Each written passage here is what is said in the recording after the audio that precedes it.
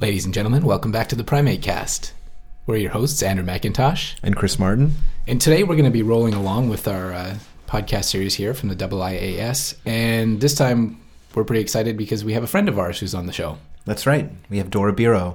So why don't you tell us about Dora? So Dora and I are actually collaborators on a few chimpanzee studies, and she's spent time, we've overlapped here at the PRI a bit, where we both have been studying chimpanzee social learning and cognition. So Dora is in the Department of Zoology at Oxford University.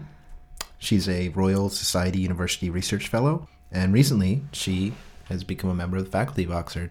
Yeah, we'd like to say congratulations, Dora, if you're out there listening. Congratulations. That's really great.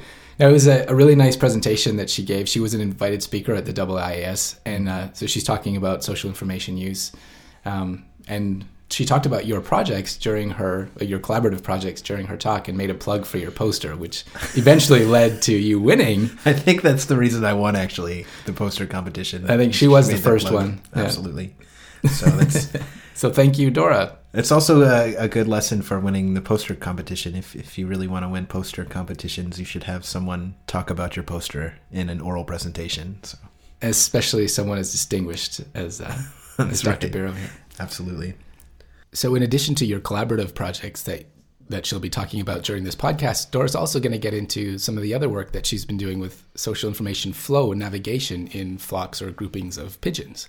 And that's some of the work she's been doing in collaboration with a lab in Hungary led by Dr. Tamás Vicek, who I also had the privilege of meeting a year ago in Tokyo at a conference on complexity. And his presentation kind of blew me away, the way that he was able to visualize the flocks of pigeons with their little GPS backpacks. And Dora's going to talk a bit about that later, too.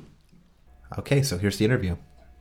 All right, so Dora, you came to Japan as a brave undergraduate student, and I'm very curious kind of the story behind that, and also kind of your history of coming to Japan and studying chimpanzees here. Okay, so I first came to Japan in 1996, and that was between my second and third undergraduate years at Oxford.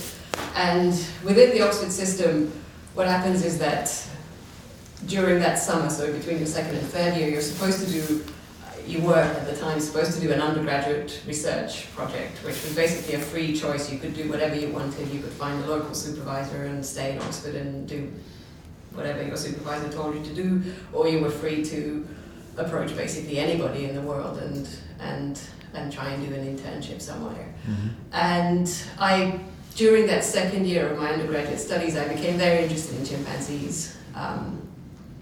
And so what I did was I wrote to a bunch of chimpanzee researchers around the world, basically saying, I'm interested in your work. Would you mind if I came and worked with you for the summer? Which I think, looking back, was sort of a naive idea, perhaps, because, it's not that easy to go and work with Jane Goodall, for example. Mm-hmm.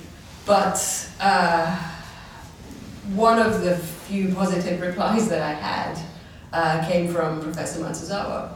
In fact, he was one of the last people to reply, but he replied with a yes. And I was incredibly excited because actually off of my list of people that I contacted, he was the one that I wanted to work with the most. I was really interested in his lab experiments on chimpanzee cognition, and I felt like that's the kind of thing that I want to do. And right. So now it's 16 years later or thereabouts, and yet you still have this relationship with Professor Matsuzawa, with Japan, and with the research that's going on here. Can you talk about how that's kind of evolved? Yeah, so at the time when I first came there, I really never dreamed that I'd still be coming back to Japan 16 years later, and also I became involved in the wild chimpanzee work that Professor Matsuzawa runs as well, and these were things that I never imagined would happen. But I think it's down to the fact that I enjoyed that first summer so much.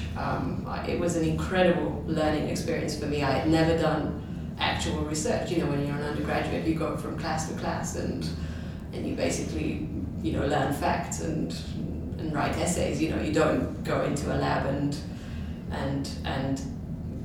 perform experiments, cognitive experiments with chimpanzees. So for me, it was an incredible experience. I learned not just about chimpanzees, but about how to do research, how to design an experiment, the logistics involved in running experiments, in analyzing data, and so forth. So I think I came originally for a month and a half or something, and then I enjoyed being here so much that I postponed my plane ticket and I stayed as long as I could, basically, before my next semester started. So I think because it was such a positive experience, I spent my third undergraduate year, just dreaming of coming back here and being able to work here again. It's actually true. And so the type of research you were doing while you were at PRI was on serial ordering, introduction of zero. Yeah.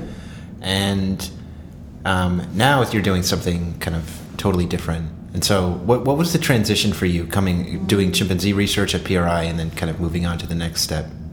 Yeah, so my PhD was actually on bird navigation, so a very different topic, yes. Sure.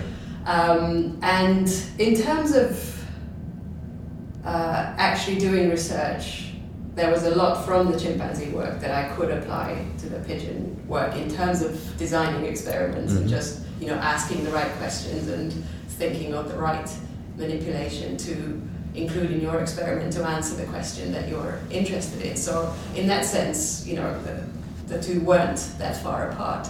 I think the real difference was in the animals themselves, the subjects themselves, because chimpanzees are a very, very different type of creature to work with compared to birds. My sort of the main contrast that I felt was that when you work with chimpanzees, you have to basically establish a personal relationship with them. I mean, the way it works at PRI is that the chimps come voluntarily to the experimental rooms, so you have to basically be friends with them. If they don't like you, they won't come. And also, even if they come, they might not want to do your experiment. If they're in a bad mood, or if you've done something nasty to them, or if they have some grudge because last time you didn't give them the right food or something. So you needed to really be aware of this relationship that you had with your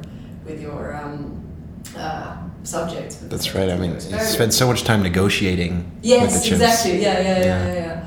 And with my bird experiments, that was never an issue. So in a sense, it was easier because with the bird navigation experiments, what it basically involved is going into pigeon lofts and picking up pigeons and putting them in boxes and driving them off in cars, and the birds had no say in this. Right. If I was skillful enough to catch them, then they were in the experiment. They had no choice. Whereas with the chimps, that was a very different experience for them and for me. But at the same time, I think with the birds, I missed this interpersonal almost relationship with the subjects. And it's also interesting. So now, kind of your theme is social information, right. And you have found a way to synthesize what you're doing in terms of information flow in birds with chimpanzees in the wild and also in captivity. So what has that been like? It's been a very happy experience for me, because I think for a long time, when I told people about what sorts of things I was researching, I'd mentioned the chimps and I'd mentioned the bird studies, and the kind of standard question would be, so what's the relationship between them? And there wasn't really much that I could say other than, I'm interested in cognition, in animal cognition, in how animals solve different problems that they face in the environment. But in one case, it's a navigational problem, a spatial cognition problem, and in the other case, it's numerical competence or symbolic competence, serial learning. So, the actual problems I was tackling in the two species were very different. And then I became more and more interested in the social side of things, and I think that came mainly from the wild chimpanzee work, where you're not working with individual subjects, you're working with a community of chimps, and you have to be aware of the relationships that exist within those communities. It's very obvious that they interact, every minute of every day. individuals watch each other, individuals respond to what others are doing. So I think that led to more and more of an interest in how social groups of animals worked, and also in how they solved problems collectively. Let me ask you about, I'm really interested in this one aspect of the bird research you do, which is the birds are wearing GPS backpacks. That's right, yes. And that way you can track each bird and then look at how they all influence each other. Yes, that's right. That's exactly. So that's really fascinating. Yeah. So could you tell us about that? Yeah, I mean, so one of the things that has really helped this work along has been the recent developments in sensor technology. So GPS in particular wasn't around, miniature GPS wasn't around when I was starting my PhD, and actually people developed the very first sort of sub 50 gram GPSs halfway through my PhD. So that's when I became able to use them in experiments, and that's when I suddenly managed to get really detailed, really high resolution data on where actually these birds went. Before that, I never knew. I just released them in one place.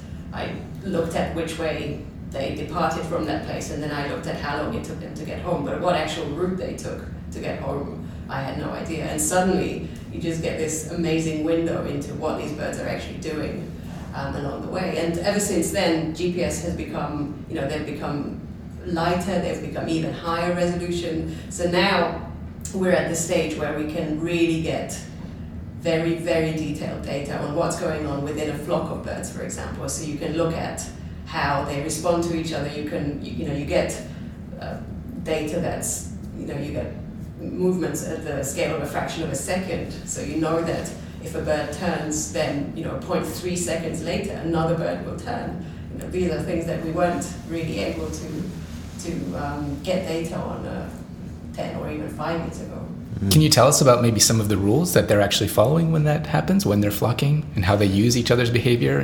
Right. So there's two sorts of extremes that we can think of when we want to work out what happens in a flock. Basically, is there a leader, or is it a democratic flock where everyone gets to have a say in what the flock does? So the two extremes would be a perfectly democratic system where everyone has a vote, but it's basically equal, everyone's vote has equal weight, and the flock averages these opinions about which way each bird wants to go, and you end up with a completely average decision. And you can achieve this kind of perfect democracy from, it's a kind of self-organizing system where individuals respond to their neighbors, and those neighbors respond to their neighbors, and so forth, and that can give rise to a perfectly democratic, perfect averaging decision. At the other extreme, you could have a single leader who basically makes all the decisions and everybody just follows him. And interestingly, what we found by tracking these birds with high resolution miniature GPS, this is work I've done in collaboration with a group of statistical physicists in Hungary, is that reality is somewhere in between. So it's neither a perfectly democratic system nor a perfectly despotic system.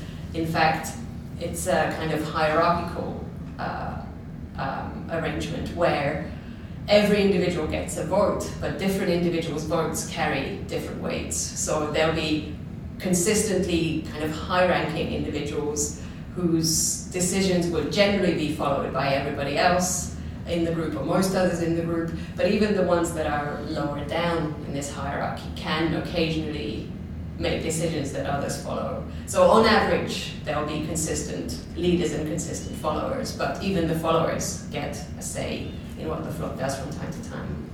Yeah, and there's some interesting work with primates too. I'm thinking of like Cedric Sueur's work, for example, using the social style of the macaque society and how it could influence the emergence of collective decisions. And so there is a democratic system in some species, like the Tonkian macaques that he studies, but then maybe not in other species that are more despotic. Yes, that's right. Yeah. So one of the aspects of social information use then is this kind of emergence of collective behaviors and the coordination of groups and things like that. But then on the other side, you also do work on how it relates to social learning. Yes, and I mean, to me, it's a very much related issue, because both sides of this coin depend on the fact that a group will have individuals within it who have different knowledge, different experiences, different opinions about things. And in the short term, that becomes a problem of group coordination. Moment to moment, how do I respond to what my group mate wants to do if that group mate has a different opinion about something? But it can also lead, I think, very interestingly to social learning. So if I know something that you don't, then you have the opportunity to learn from me, and vice versa. So I think this kind of diversity within groups gives rise to lots of interesting opportunities for individuals to coordinate or find ways of coordinating with each other, but also to learn things that perhaps they didn't know before. Yeah, okay, so this kind of within group diversity can manifest itself in lots of different ways. There might be animals that know certain behaviors that others don't, and then in that case, those naive individuals have the opportunity to learn from the knowledgeable ones a completely new behavior, which is, the case with tool use, for example. We think that probably most instances of tool use behavior in chimpanzees are socially maintained, so they're not something that individuals necessarily invent and learn by themselves. These are things that they see other group members do, and at least in part they are socially scaffolded when young chimpanzees learn new tool using skills. Interestingly, this kind of social learning can apply in other contexts too, and with the bird work I'm looking at how information on routes, so specific routes that individuals like to take, can be transmitted from knowledgeable to naive individuals. And it's a problem that applies, for example, to a lot of migrating species, long distance migrants, where older or more experienced individuals might know more about what the best route is to take from wintering to breeding grounds. And if they take young individuals along with them, or probably more likely the individuals will follow these knowledgeable individuals, then they have a chance to learn things that that perhaps it would be more costly if they were to try to figure out by themselves. Cool. Dora, thanks for joining us on the Primate Thank Cast. you so much. Thank you for having me. You have been listening to the Primate Cast, a podcast series dedicated to the study and conservation of primates around the world. Brought to you by the Centre for International Collaboration and Advanced Studies in Primatology of the Primate Research Institute of Kyoto University. Visit us online at www.cicaspr.kyoto-u.ac.jp/news/podcasts and follow us on Facebook at www.facebook.com/theprimatecast and on Twitter at theprimatecast.